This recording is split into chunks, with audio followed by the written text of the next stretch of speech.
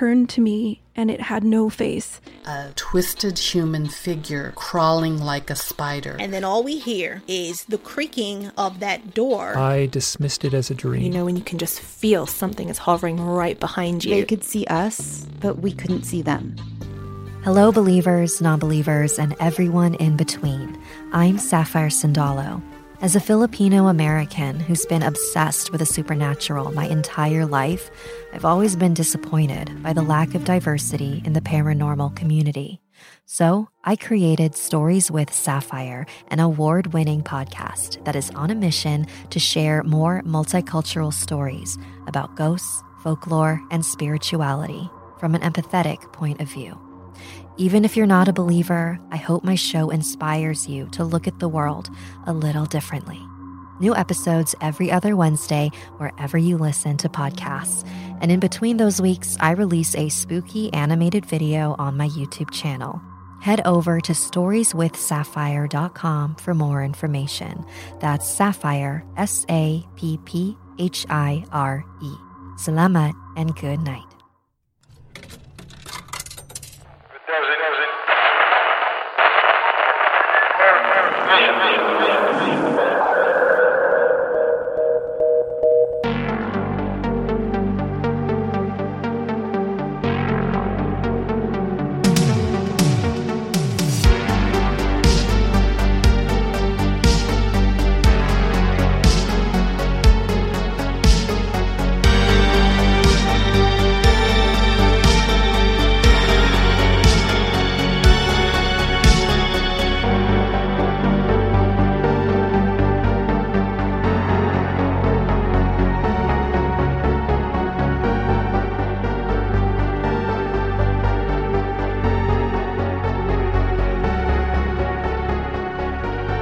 Good evening and welcome to Monsters Among Us. I'm your guide, Derek Hayes. As I just said, my name is Derek Hayes and I am the creator, curator, and host of this little ragtag production. Here we share true tales of the paranormal, unexplained and monstrous. Real stories that affect real people. If this is your first time listening, you're in for a bit of a ride. Because you see, tonight's Season 11 premiere episode is the long-awaited Waterworker special. The common thread of all these stories is that they somehow involve working with, on, in, or around bodies of water. So strap on that life preserver, batten down the hatches, and meet me on deck for an evening of hauntings on the high seas and beasts below the waves. Ladies and gentlemen, your Season 11 premiere. Before we explore the depths with our first caller, I grew up in the Appalachian foothills of Ohio, and water wasn't a big deal there. That is, unless it flooded, which it did occasionally. But what I mean is that we didn't have large lakes or even wide rivers. In fact, the small creek that ran through our region is famous for stranding the only paddle boat foolish enough to ever try to navigate its log-choked and muddy waters. But that all changed when I moved away for college. I attended a school some 30 miles away from Lake Erie. And that's when I got my first taste of the Great Lakes. And in that introduction, I also learned of a legendary shipwreck on one of these treacherous masses of water. November 10th, 1975, a ship carrying iron ore destined for the port of Detroit slipped beneath the icy waters of Lake Superior. The ghost of the Great Lakes herself, the SS Edmund Fitzgerald. The legend lives on from the Chippewa down of the big lake they call Gitchagumi.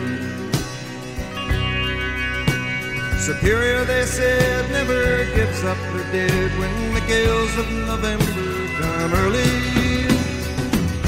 There is still no trace of survivors in the Great Lakes freighter Edmund Fitzgerald, which capsized in Lake Superior last night. From Thunder Bay, Jim Simonak. We don't know what Whether the 729-foot ore carrier, the Edmund Fitzgerald, broke in half, capsized, or nosedived into Lake Superior, but its disappearance last night was sudden. There wasn't even a Mayday or even an SOS. The boat was on radar surveillance for 10 minutes by an accompanying boat, but about 7:30 last night it vanished. Winds were gusting up to 80 miles an hour, and waves were swelling to 25 and 40 feet on the lake. The Edmund Fitzgerald is at the bottom, and there's no doubt about that. The search helicopters have already found considerable debris. Lieutenant William Holtz of the U.S. Coast Guard base in Sault Ste. Marie, Michigan, says the vessel has been officially declared lost. Now that original broadcast via Canada's CBC Radio. And as Gordon Lightfoot mentioned in his 1976 single, The Wreck of the Edmund Fitzgerald, Superior, they said, never gives up her dead when the gales of November come early. And come early they did, that faithful night. But as it turns out, those words aren't as true as they used to be. As WNEM News 5 out of Saginaw explains, this retro clip from the mid-1990s. Okay, I understand that the body is not in the wreckage itself. No, negative. It's down on the sea floor next to the wreckage. Finding the first clue as to the whereabouts of the Fitzgerald's crew was a mixed emotion for the members of Expedition 94. There was sorrow, but also a sense of achievement. After all, no trace of the 29 men has been seen in 20 years. That is unbelievable. Why weren't you expecting that? There's 29 people on that ship. Well, because previous investigations to the Fitzgerald had never revealed any bodies, or really never, not a lot of personal effects. They looked into crew's quarters, they looked into companionways, they looked into hallways, they looked into every opening that they could and never saw any indication of a crew member. 2 guest passengers actually made the discovery near the bow section of the wreck. Jack Purvis and his son Scott say the adventure was unforgettable. We've discussed it, and in fact, Scott was almost expecting to see a body. He had discussed it before we went down, thinking that we might see something and what it would be like. And we'd been at the funeral home a week ago to visit a friend, and so it wasn't much different. It's so quiet and dark down there. It reminds me of a church, is knowing that God's down there. Yeah, sure, kid. There's no telling what else is down there either. The thought of a man going down to the bottom like that, with the ship, it just sends shivers down my spine. But it's not the former crew or their bodies that folks on the lake say they see these days. Reports spanning nearly half a century detail a ghostly vessel that slides in and out of the fog that rests on the lake's surface. A ship many claim looks exactly like that of the Edmund Fitzgerald. And in the book, Paranormal Great Lakes by Charles Cassidy Jr., he writes of one such an encounter and details the gruesome scene met by the first sub to visit the wreck some 500 feet below the surface. Here's a sampling from that book. Duluth resident Wendy Mitchell reported that she and her boyfriend had seen the unmistakable freighter on Halloween night in 1980, entering Duluth's harbor and passing under the Ariel Bridge, which accommodatingly raised to admit the great ship. Mitchell said her boyfriend talked to the bridge operators, who said they were duly signaled by the ghost and could hear the sounds of sledgehammers opening hatches as the ship passed beneath. Some comment has been made into the UFOs and USOs counterculture of a sinister connection between a spat of UFO reports over the Great Lakes at the very time the Edmund Fitzgerald went down, the absence of crew bodies, a detail seized upon by alien abduction theorists, appears to have ended in 1994 when one of a succession of mini-submarine dives to the wreck disclosed decomposing human remains clad in canvas life jackets on the lake bottom.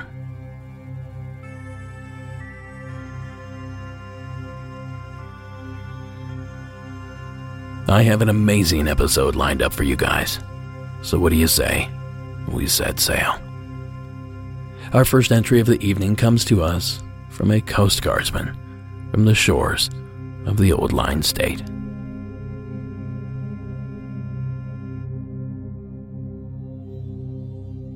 Derek, hello. My name is Mitt, and I used to be active duty Coast Guard stationed in Maryland. This took place back around 2016, 2017, like I said, out on the Chesapeake Bay, and it was around winter time, I believe. Late one night, we were on duty, and we got a call for a flare sighting. Super common call. It just means that someone somewhere thought that they saw a flare. So obviously we take that very seriously, and we have to go out no matter what. Even if we think it's a firework, we have to go, and we have to do a search just to make sure that there's no one in trouble. So we got this call for the flare sighting. I can't remember what time of night it was, but it was pretty late. I'm going to say around 2 or 3 in the morning. And what was very peculiar right off the bat about this call was our only contact information we had was it was a gentleman by the name of Mr. Ogg, O-G-G. So we thought that was kind of suspicious right off the bat. We thought maybe this is a prank, but regardless, we had to take it seriously. So we get on scene, and it's super late, and it's our boat, and we had another response boat with us, and we have our blue lights on because we're doing a search. And all of a sudden, over Channel 16, which is the maritime hailing and distress channel that every boat is required to listen in on when you're out on the water, and it's primarily for emergencies and for hailing other boats. You can tap into this channel if you have a ham radio, I believe. So this guy, Mr. Ogg, all of a sudden hails us. We can't tell where he is or where this is coming from, but he says, "Hey, I can see you. I can see your blue lights." So we think, okay, he's on the shore somewhere. Either he's on his boat or he has a ham radio and he's sitting on his porch. So he's not giving us a lot of information, but he says, "I see your blue lights, and you guys are right in the general vicinity of where he saw this flare." And we're not getting a lot of description from him, not getting a whole lot of information. And we're doing our search, and I can't remember how long we had been on scene when all of a sudden it was only me and one other guy that saw it. Everybody else was kind of looking off either side of the boat, looking for, maybe somebody in the water or a boat that's sinking. And me and the other guy were the only two that saw this. We were looking forward in the boat. And all of a sudden, from over on the horizon, just past the woods on one side of the water, the closer side to the shore, like I said, this is out on the Chesapeake Bay, but we weren't too far out there, we see a green, what looks to be like a rocket, like an RPG almost, as if it had been fired from very, very high up. It didn't arc, which was weird to me because a flare arcs. You would see, okay, this quickly came from land. This looked like it had been fired from on top of a building, but of course there's no buildings around. And it was the brightest thing I've ever seen. It lit up the sky. It went across the horizon in just a blink of an eye. I mean, it must have lasted maybe 2 seconds tops. And like I said, it was only me and one other guy that saw it, or at least the only other guy that admitted that he saw it. It was just the scariest, weirdest thing I've ever seen in my life. And I'd been in for a while at that point and seen a lot of weird, crazy, scary things, but that definitely was in the top 10. We never talked about it again. We ended up calling the search later that night. We didn't end up finding anything. We never heard from Mr. Ogg again, and we all just kind of forgot about it. Nobody talked about it.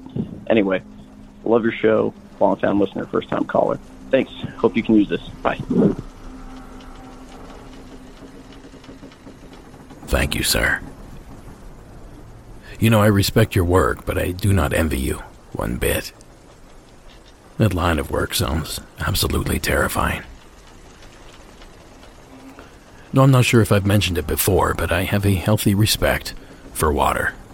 Some could even say it makes me nervous.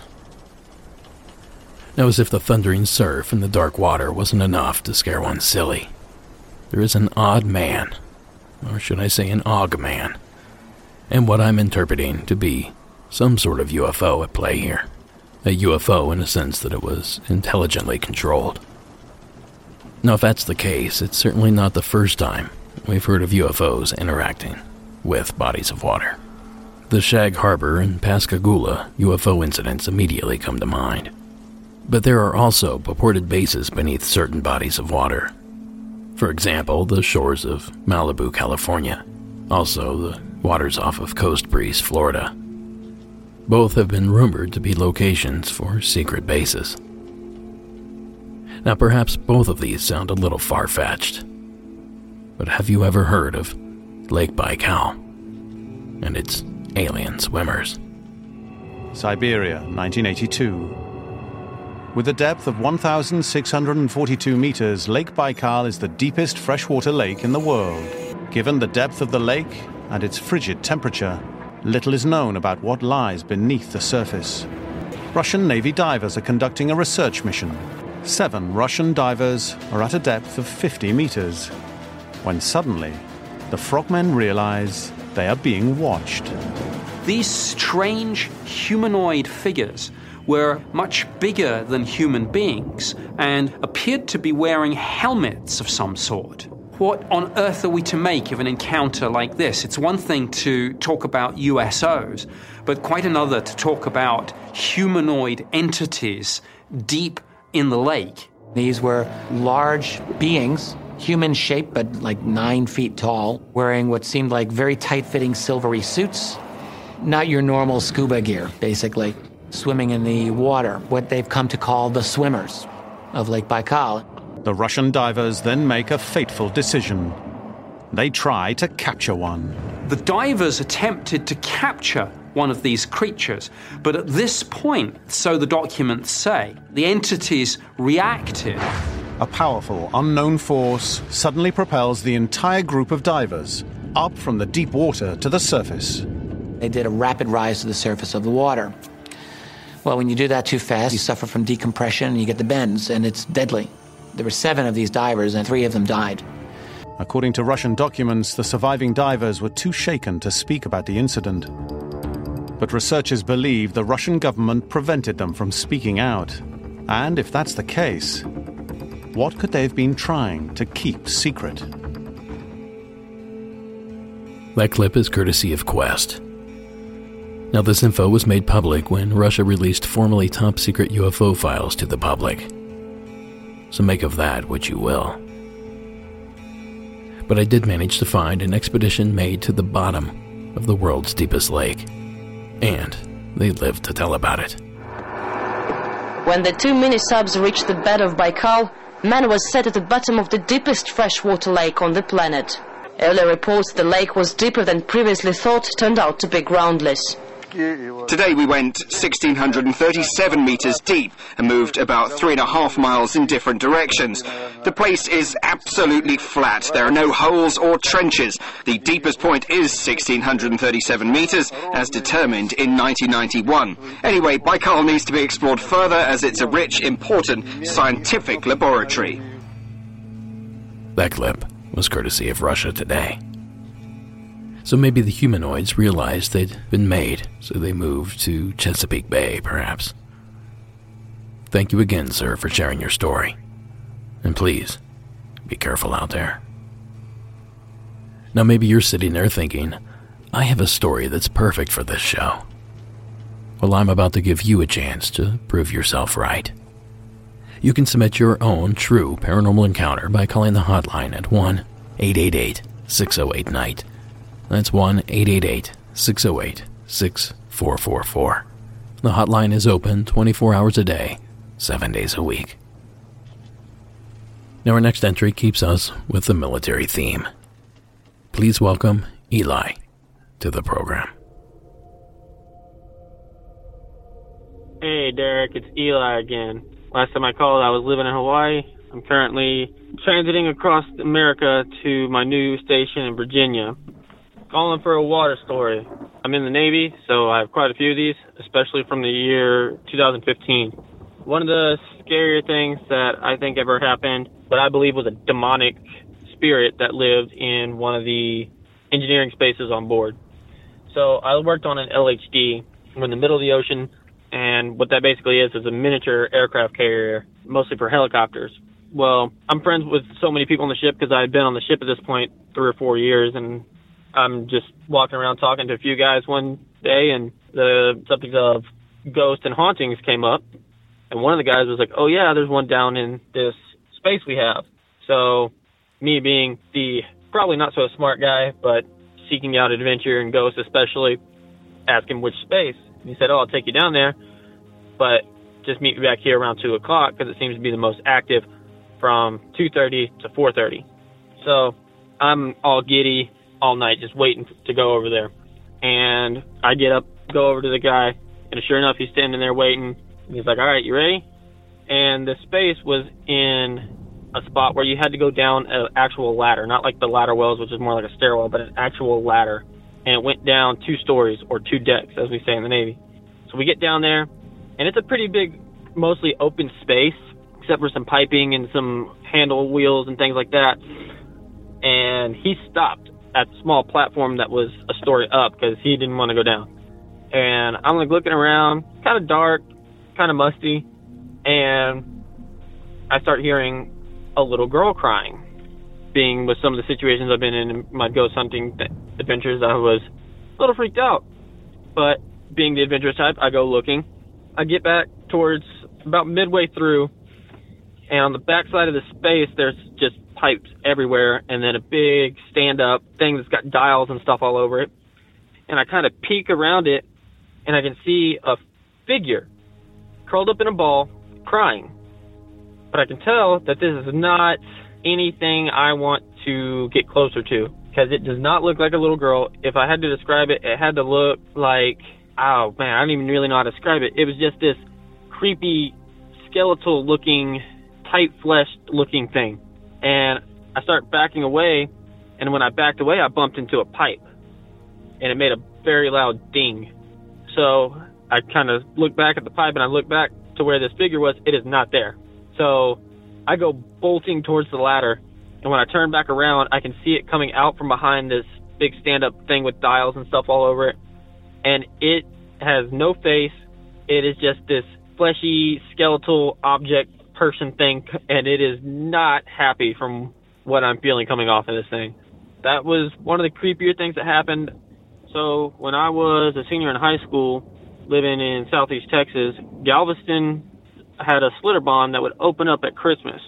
So I got picked up for the job, and while I was in Galveston, I got put up in a hotel and all that kind of good stuff. Made some pretty good friends with some of the other lifeguards that were hanging out there, and a couple from Houston, a couple from Galveston, and one from Beaumont. One night, we didn't have to go into work the next day. We decided that we were going to go explore the island of Galveston. One of the local guys said, hey, I know this place is kind of creepy. We should all head over that way. So we're just all walking around, doing our thing, talking, drinking sodas, eating snacks, whatever. And we get to this area where it's a bunch of old houses that were surviving houses of the big hurricane they had in Galveston years ago. While walking around there, everything is super quiet. It's a historical district. A couple of the houses are lived in. Most of them are made up for museums and things like that. So we're just kind of walking around, and at one end of this historical district is where the beach is. And we're coming from the far end, from the inland side, heading out towards the water. And as we are getting closer and closer to the water, we keep hearing this, like, crying noise. And we're like, somebody out there crying? Like, we should go check them out. You know, make sure everybody's okay. I mean, we're all lifeguards. We all have a responsibility to make sure anybody's okay, especially near water. So we're walking out there, and we get closer and closer, and the crying is getting louder and louder until we get to the water.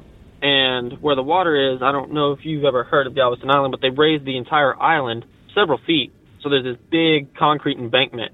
And as we look down to the water from the top of this concrete embankment, we can see somebody that looks like they're crying next to the water. So me and one of the guys from Houston, who had a lot more training and things like that in both lifeguarding and life-saving, decided that we were going to just crawl down this embankment and get close to him. So we crawled down, and as we get to the bottom, all of our friends that are up top just start screaming, he's behind you, he's behind you, he's behind you. And we turn around, and this guy, looking like he had wood chips in his face and everything like that, is standing right behind us. I mean, he was clear as day. We both jumped back and kind of startled, but when we came back to our senses, he was nowhere to be found. We looked up at our friends, and they were like, he just vanished, dude. We're not all historians or anything like that, so we don't know exactly who this guy was, but we know it was a pretty creepy thing and assume that he was probably one of the many that died during the Galveston Island hurricane. Anyway, love the show, Derek. Keep it up. Bye.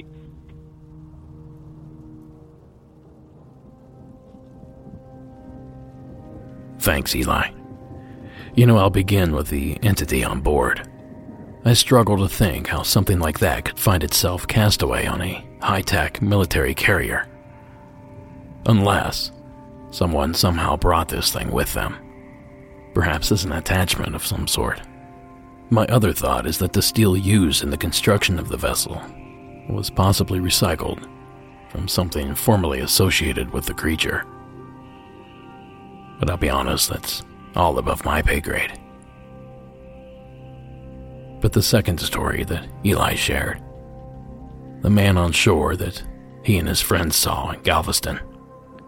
Before we go further, I think it's important that everyone fully grasp the magnitude of that natural disaster back in 1900. Here's a crash course by KVUE, ABC News, out of Austin. It was called the grandest city in Texas at the dawn of the 20th century, Galveston, with the largest port, the biggest mansions, the most millionaires, and some of the first telephones and electric lights in Texas. But with the arrival of the hurricane of 1900, Galveston would struggle to ever regain its former status. So devastating was this storm that it's estimated that nearly a fourth of the city's population died. The worst natural disaster in U.S. history, with a staggering death toll, as many as 8,000 dead. So many that their bodies were loaded on barges and dumped at sea, only to have the cadavers wash ashore. Survivors lit huge funeral pyres to dispose of the unfortunate, most of whom had drowned when a 15-foot tide swept across a city only 5 feet above sea level. At the time of the hurricane, the U.S. Weather Bureau had been in operation for 10 years, but erroneously predicted that it would take a sharp turn north and hit Florida. No warnings for the people of Galveston. So given that nearly 8,000 died, it wouldn't be much of a stretch to imagine a spirit or two hanging around. But to come face to face with one, in those circumstances, no thanks. But thank you, Eli, for the stories, and good luck in Virginia.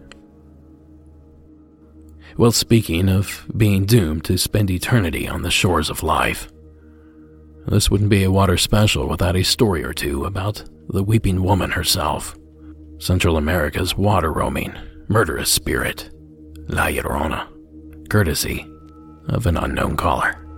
Hi, Derek. I really enjoy your podcast. I've been binge listening to it for a couple of weeks now.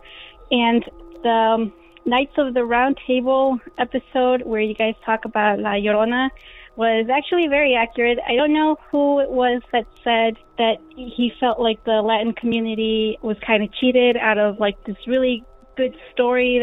I agree 100%. La Llorona is rooted in like Latin culture, and I think they could have just done a lot better bringing in some more Latin flavor to the movie. But anyways, so that podcast, that particular episode reminded me of La Llorona sightings that my mom claims both my grandfather and my great-grandfather had in Mexico. My great-grandfather, and this was back in like the early 1900s in Morelia, Mexico, and Morelia has a river that runs through it. He used to work as like a night watchman that would kind of patrol the streets, you know, with a lantern and patrol the streets and everything's fine. So he was saying that one night after his shift started at like 7 o'clock at night. So one night he's walking through the street and he sees this woman across the street. He doesn't see her face, but she's got a long white dress, very long black hair, and he can tell that she's in distress. She's like whimpering and crying a little bit. He runs up to catch up to her, and he asks her if everything's all right, and she doesn't respond. She just keeps walking away from him. So he moves to touch her elbow, and as soon as he puts his hand on her elbow, she turns around, and it's not the face of a woman, it's the face of a horse. It shocks him so much that he faints on the spot, and as everything's kind of going black, he hears her cry out, "My children."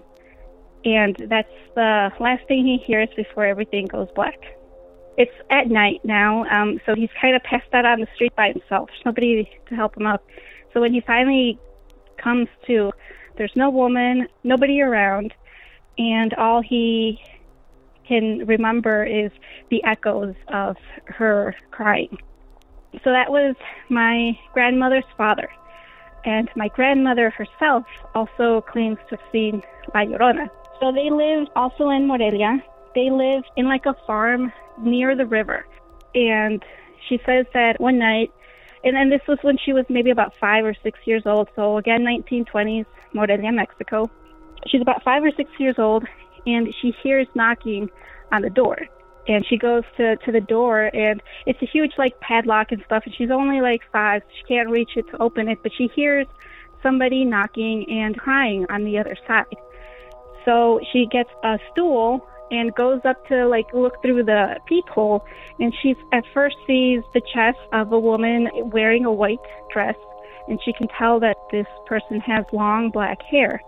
And she kind of bends down to try to look further up into the face of the person, and she sees not the face of a woman, but the face of a horse. It scares her, it startles her. She goes to run to my great-grandmother to tell her there's a horse knocking.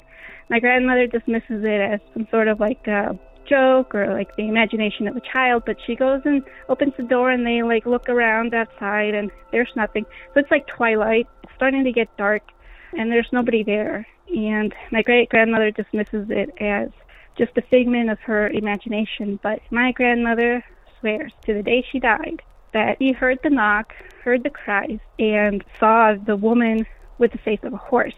So the horse face is a little new. I don't remember if it was touched upon in your podcast, but they say that you've seen La Llorona versus a regular woman in white ghost because she was cursed for having killed her kids.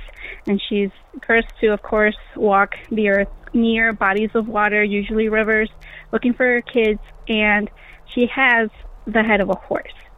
So, yeah, it was my great-grandfather, my grandmother, and a couple of different family members in Mexico that have swear to this day that they have heard whimpering and crying near the Morelia River, and that have seen this La Llorona with the face of a horse. Anyways, I enjoy your podcast. Can't wait to hear this episode on the radio. Thank you. Thank you, caller. And I believe that person you're referring to was actually me. I just think if you're going to make a film about a Latin American legend, maybe have a Latino or two in the lead. Anyway, off of my soapbox. Both of these tellings have a detail that I don't recall ever hearing about before. A detail I'm sure I couldn't have forgotten. The mention of the entity having a horse's face. Now, I did a little digging and I found a few mentions of this detail. So perhaps it's simply a variant, like your sheep or bat squatch. But then again, thinking visually and also rationally, did someone mistake hair in a veil for a horse head and a mane? I'd rather think that than the thought of a dead woman roaming the shores with a horse's head. It's creepy stuff. So thank you again, caller, for sharing the entry. Now, I'll keep this brief, but don't forget to support your favorite podcast by purchasing a t-shirt, hat, tote, or coming soon pins and patches. Sarah and I, mostly her, have been working hard to source some fresh new designs and high-quality products. So visit the shop at Monsters Among Us Podcast /shop and pick up some goodies today. Now our next entry takes us back to Texas, where James has the kind of water tale that you can really sink your teeth into.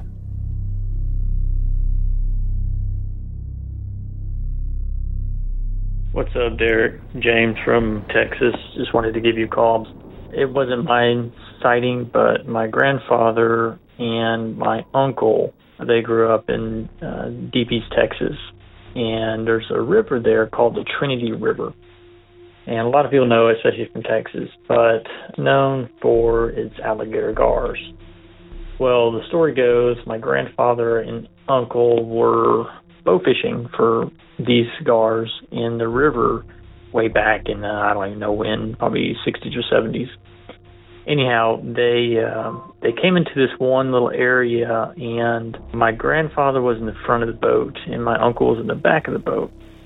Both of them, at the same time, stood up in the boat and started to draw their bow. My grandfather said he saw a head. My uncle said he saw a tail. And then suddenly my grandfather just happened to look between the two, and there was a shadow connecting the head and the tail. And he told my uncle to drop the frickin' bow and let's get out of here. To give you an idea, they were in a John boat that was 12 foot long, and the shadow of the gar exceeded that John boat. So they estimated the gar to be up to about 15 foot long, and they were not going to even try to tackle that beast. So enjoy the show, man. Keep it going, and talk to you soon. Thanks, bud. Thanks, James. You know, for someone that doesn't like water, I sure do love fishing. I used to be quite good at it, too. And I find myself braving all sorts of waters, rod in hand. Places I'm certain I'd otherwise never go empty-handed. And it's stories like James's that's one of the reasons I feel that way. But 15 feet. You know, the world record is an 8-footer, weighing in at 327 pounds. Nearly half the size of the creature James purported. So I set out in search of other accounts of these prehistoric beasts reaching that near impossible length. Well, lo and behold, I found what I was looking for. And on one of my favorite television programs, no less. Jeremy Wade's River Monsters. 140 miles from the ocean, I'm on a mission to get face to face with a monster of the deep south. The alligator gar, a shark-sized river dweller. At Lake Livingstone on the Trinity River in Texas, I seek out legendary fisherman Bobby Fly for some clues on how to find a giant specimen. He caught one 7 feet long that put him in the Hall of Fame, and he believes there are still big gar around on the Trinity. Now, I have seen one 14 foot long down there, dartfish. Oh, really? Mm-hmm. And I was tied up in the top of a willow tree with a 14-foot flat bottom, and this bad boy come right up beside me and just surfaced right there. And I seen the front of my boat and the back of my boat, and I seen fish all the way. So I immediately pulled up the slack, undone my rope, and went on to the house. I didn't hang around. But this sighting was in 1987.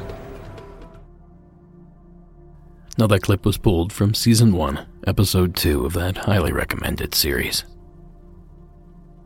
So it's 14 feet, here with Mr. Fly. I imagine the Trinity was probably teeming with these giants a few hundred years ago. But these days they're plucked from the water before they have the opportunity to reach these monstrous lengths. But I suppose, if you had an isolated hole or offshoot off of that river, and it was deep enough and wide enough, and most importantly, off limits to humans, let's just say I wouldn't go dipping my toes in that water. And speaking of staying away from the water, have you guys heard about this 10-foot great white that was devoured by a much larger carnivore off the shelf of Australia? Now this is the sort of stuff that keeps me up at night. The shark, a 9-meter female, was successfully tagged for tracking and research. And that's where the story starts. Codenamed Shark Alpha, the healthy female left the scene without any sign of distress. 4 months later, Shark Alpha's tag was found by a beachcomber. The device washed ashore 2.5 miles from where it was attached to the shark. Its data revealed an incredible story. When I was first told about the data came back from the tag that was on the shark, I was absolutely blown away. At 4 a.m. on Christmas Eve, the shark suddenly plunged at high speed straight down the edge of the continental shelf. It showed this profile going down the shelf to 580 metres and then a huge temperature change. Within seconds, the shark tag recorded a dramatic temperature shift from 46 to 78 degrees Fahrenheit. A temperature that could only be achieved inside the belly of another living animal. The question that not only came to my mind, but everyone's mind who was involved was, what did that? It was obviously eaten. What's going to eat a shark that big? What could kill a 3-metre great white? The tag recorded 78 degrees for 8 days, moving between the surface and a depth of 330 feet before it was released. There was no doubt the seemingly indomitable Shark Alpha had been attacked and eaten by a super predator of the deep. Whatever that is, it makes a 15-foot alligator gar seem like a little puppy. But it's stories like this one, from the Smithsonian Channel, that I think about just before I jump into any body of water, whether it be a rational thought or not. So thanks again, James, for sending that one in. I always enjoy a good fishtail. Now next up, we venture to the Peach State, where Eric has a few stories he would like to share. Hey, Derek, this is Eric. I'm down in Georgia, originally from California. Thank you so much for the show. I was called because this is regarding the water stories, manifestations, monsters in water. I'm from Montclair, Virginia, which is a neighborhood about 5 miles long, and it is a man-made lake, and that's surrounded by a golf course, 18 holes, that was built in the 80s, 70s, and they turned it into a residential neighborhood. So I have lifeguarded at that lake. I've gone skinny dipping in high school around like 2007, 2008 in that lake. Never really liked swimming in it. Never. Always got really weird vibes actually being in the water. There was a man that mysteriously died or drowned while he was out with a woman he was renting a house in the neighborhood to. So I don't know if she's a monster, but in any case, there definitely have been bodies that have died in that water. Well, at night, we'd take the boats, pontoon boats out, whoever had a boat, on their dock, and about 7 or 8 of us, having some beer, doing what kids do in high school. Well, we're out on the lake, and this rowboat with a little motor on the back is coming towards us. The motor's on, it's cruising, and then it kind of comes up beside us, and that's when I noticed there's nobody in it. There's not a single person operating this boat, and it turns and just keeps on going past us towards like the west end of the lake until it kind of disappears into the fog. And my buddy operating our boat, he was like, yeah, ghost boat. And that's just what we called it, ghost boat. Another instance of actually some real life monsters. I've spent some time in Fiji in 2012 on a mission trip, and I didn't see this with my own eyes, but in the evening, some of the locals took a group of guys out for spearfishing while the tide was down. And what they thought was a rock ended up being this rather large octopus. And according to the people that came back, they said that octopus grabbed the Fijian spear and snapped it in two right in front of them. And then for me, during the day, during that trip, I was swimming out to a dock off of this little resort beach, probably about 50 yards off the shore, right past the coral where it turns into open water. And I have my snorkeling mask on, and I realize that there's a shadow of something that is a fish or some type of fish that is much bigger than me. And so I start to realize how small I really am in open water. So needless to say, I hopped up on that dock, and I really didn't want to swim back in. But those are some real-life monsters, including some paranormal ones. Thank you so much. Hope this makes the show. Bye-bye. Thanks, Eric. Eric's call reminds me of a segment from one of my favorite television programs from my childhood. Fox's and later Sci-Fi's sightings. One of those people contacted us with a remarkable photograph that he took near his home in Hayward, Wisconsin. Northern Wisconsin is a freshwater fishing paradise, and some say a haven for ghostly apparitions. I looked up, and here I see this white figure above the tree line, and it's slowly descending towards the trees. Al Denninger has been a fishing guide through the waters of the Chippewa flowage for 17 years. He knows these waters like the back of his hand, But last October, he saw something he couldn't explain. You could see it actually pass through the trees and slowly descend right above the shoreline. And the object was 10, 12 feet tall. I took one picture with the Polaroid. Slowly, this object moved down the shoreline that way, towards the west. Moved about 50 yards, stayed there maybe 10, 15 seconds, and slowly ascended right straight up into the sky and was gone. Denninger claims he photographed this apparition of a human form floating above an area locals call Ghost Island. I had the original looked at by a photo expert. He says, first of all, you can't dupe up a Polaroid. He says, well, I can't tell you what it is, but whatever it is, it's really there.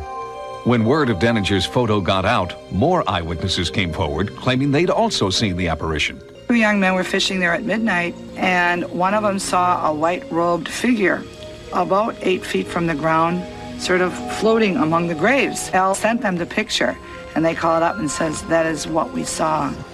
Stories of discontented spirits haunting Ghost Island have existed since Wisconsin's Chippewa River was dammed in the 1920s, causing floodwaters to engulf the island's historic cemetery.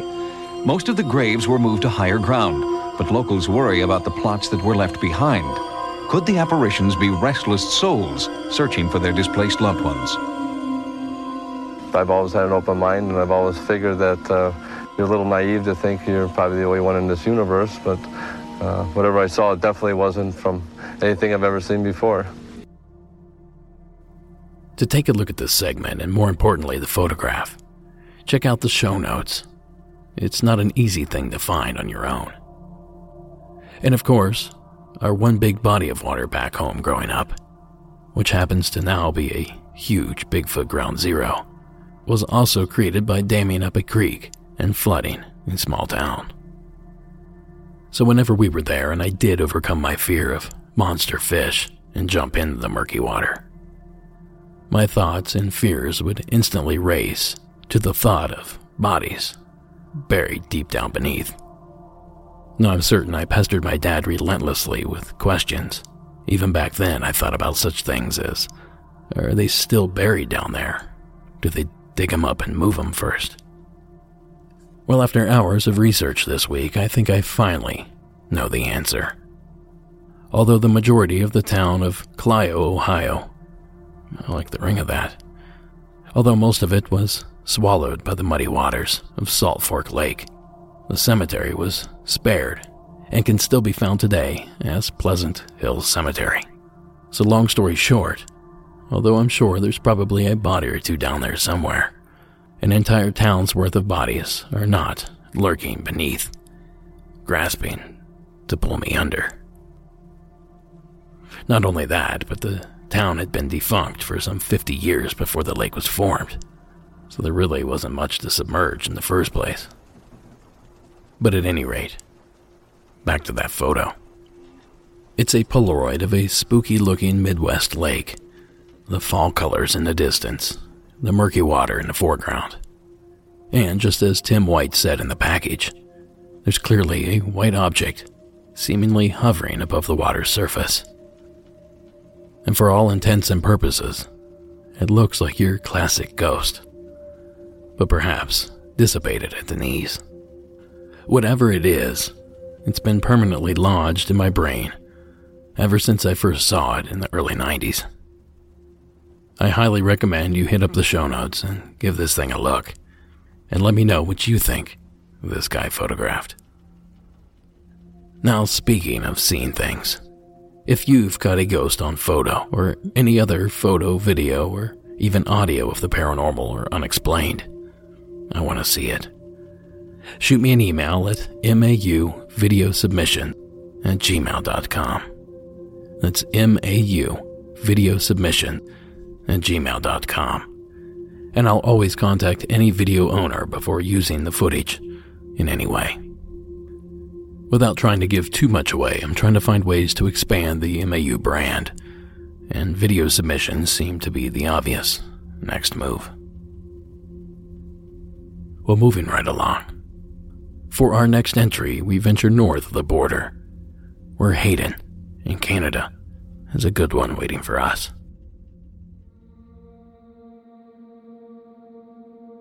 Hi, my name is Hayden. I'm from Estevan, Saskatchewan, Canada. This is a water story, and it's not really my story. It's my dad's story that he told me. Personally, I think this falls under the urban legend category, but I thought I should tell you anyways because it's what you wanted. Well, okay, here it goes. My dad worked at a water treatment plant in town for the city of Estevan, and apparently there's a ghost that haunts the upstairs part of it.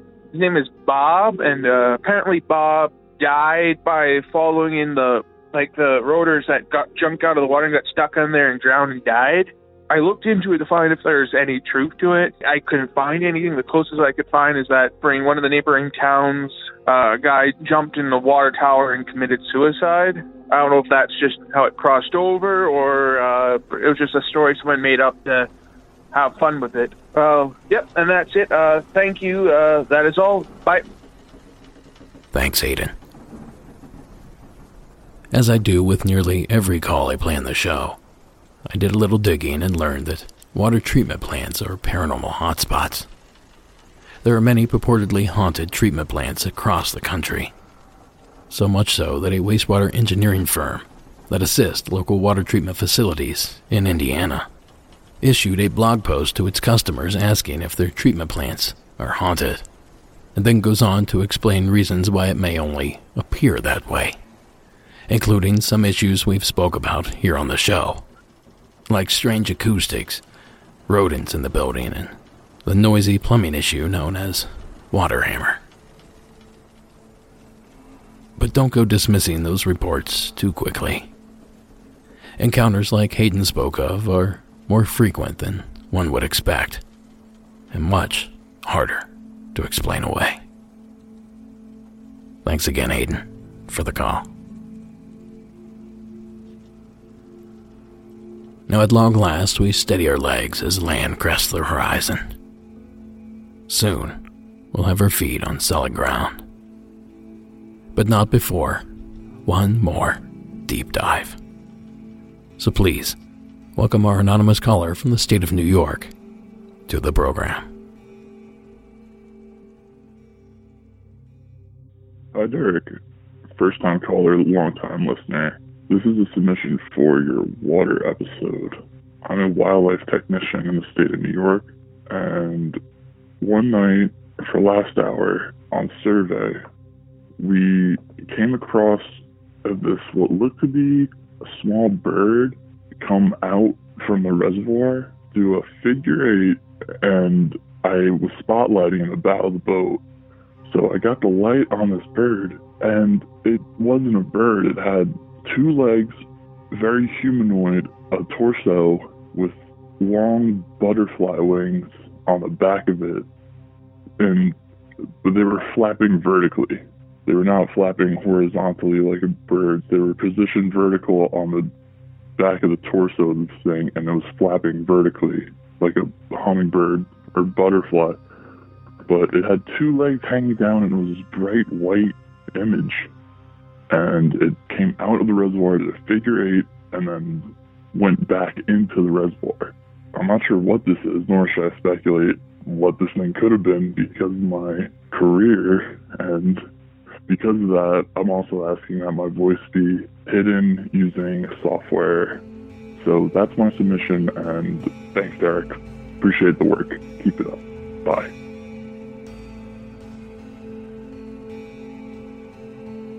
Thank you, caller. In full disclosure, his voice was altered as he requested. So given the fact that our caller is a wildlife technician, we'll just go ahead and give him the benefit of the doubt that he didn't mistake a swallow, bat, or even a dipping Luna moth for this strange creature. For reference, the Luna moth is the moth in the Lunesta commercials. So if it's not any of those, what else could it be? Well, after scrubbing the web and my files for literal hours, I was unable to find anything remotely close to our caller's claims. I found some small humanoids. None of them flew, and certainly none of them dove in and out of the water. So I'm hoping someone out there listening knows exactly what our caller saw. Until then, however, I'm going to leave you with one of the few humanoid-shaped water creatures that I could think of out there. A creature from the far-off land of Japan. A monster said to pull children beneath the river rapids. A monster known as the Kappa. The Kappa, which translates as water child, is a creature that is usually about 5 feet in height, has scaly skin, and is usually blue or green in color. It has a turtle shell on its back and a beak, as well as a kind of plate on the top of its head in which it always has to carry water. If it spills this water, then it loses all of its power and it can die within a very short period of time. The Kappa is perceived to be a very malevolent and quite violent creature. And in fact, children are warned to stay away from bodies of water because the Kappa will actually drag them in and drown them. That clip was courtesy of Ancient Aliens and features friend of the show, Ken Gerhard. I'll talk about a Teenage Mutant Ninja nightmare. The Kappa are just one of those creatures that you just can't get out of your mind. And I suppose you're sitting there thinking, well, I'm safe. I'm never going to find myself in Japan. Well, on March 3rd of 1972, at 1 a.m., a policeman of the town of Loveland, Ohio, reported seeing a 4 to 5 foot, leathery-skinned, upright creature that somewhat fits the Kappa's description.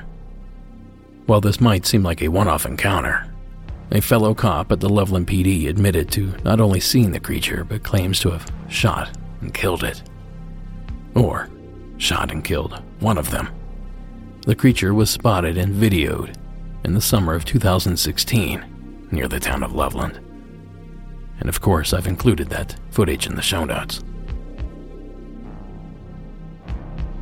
So it almost seems like there could be a Kappa-like creature in the southwest corner of the Buckeye State. But then again, that same officer that claimed to have killed the creature was also adamant that the creature was later identified as a 5-foot iguana with a missing tail. Thanks again, caller, for sharing your story. And that's going to do it for this episode.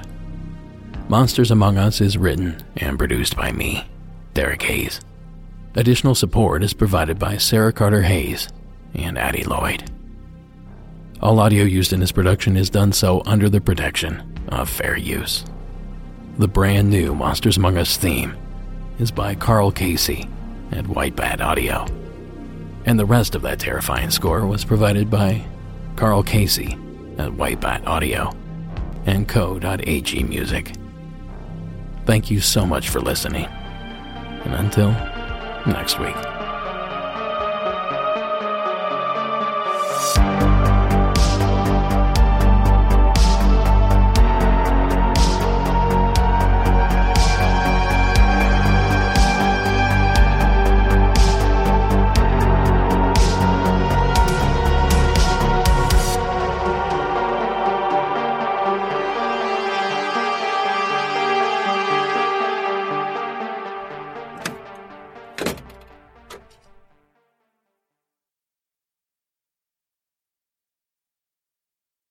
On a summer night, Douglas Wag Jr. lay motionless across a strip of railroad tracks before being struck by an oncoming train. I'm investigative journalist Delia D'Ambra, and my investigation into exactly how Doug died took me into the depths of a bizarre mystery.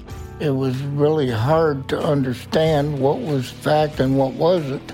A mystery that has led me from one suspicious death to another. Listen to Counterclock now, wherever you listen to podcasts.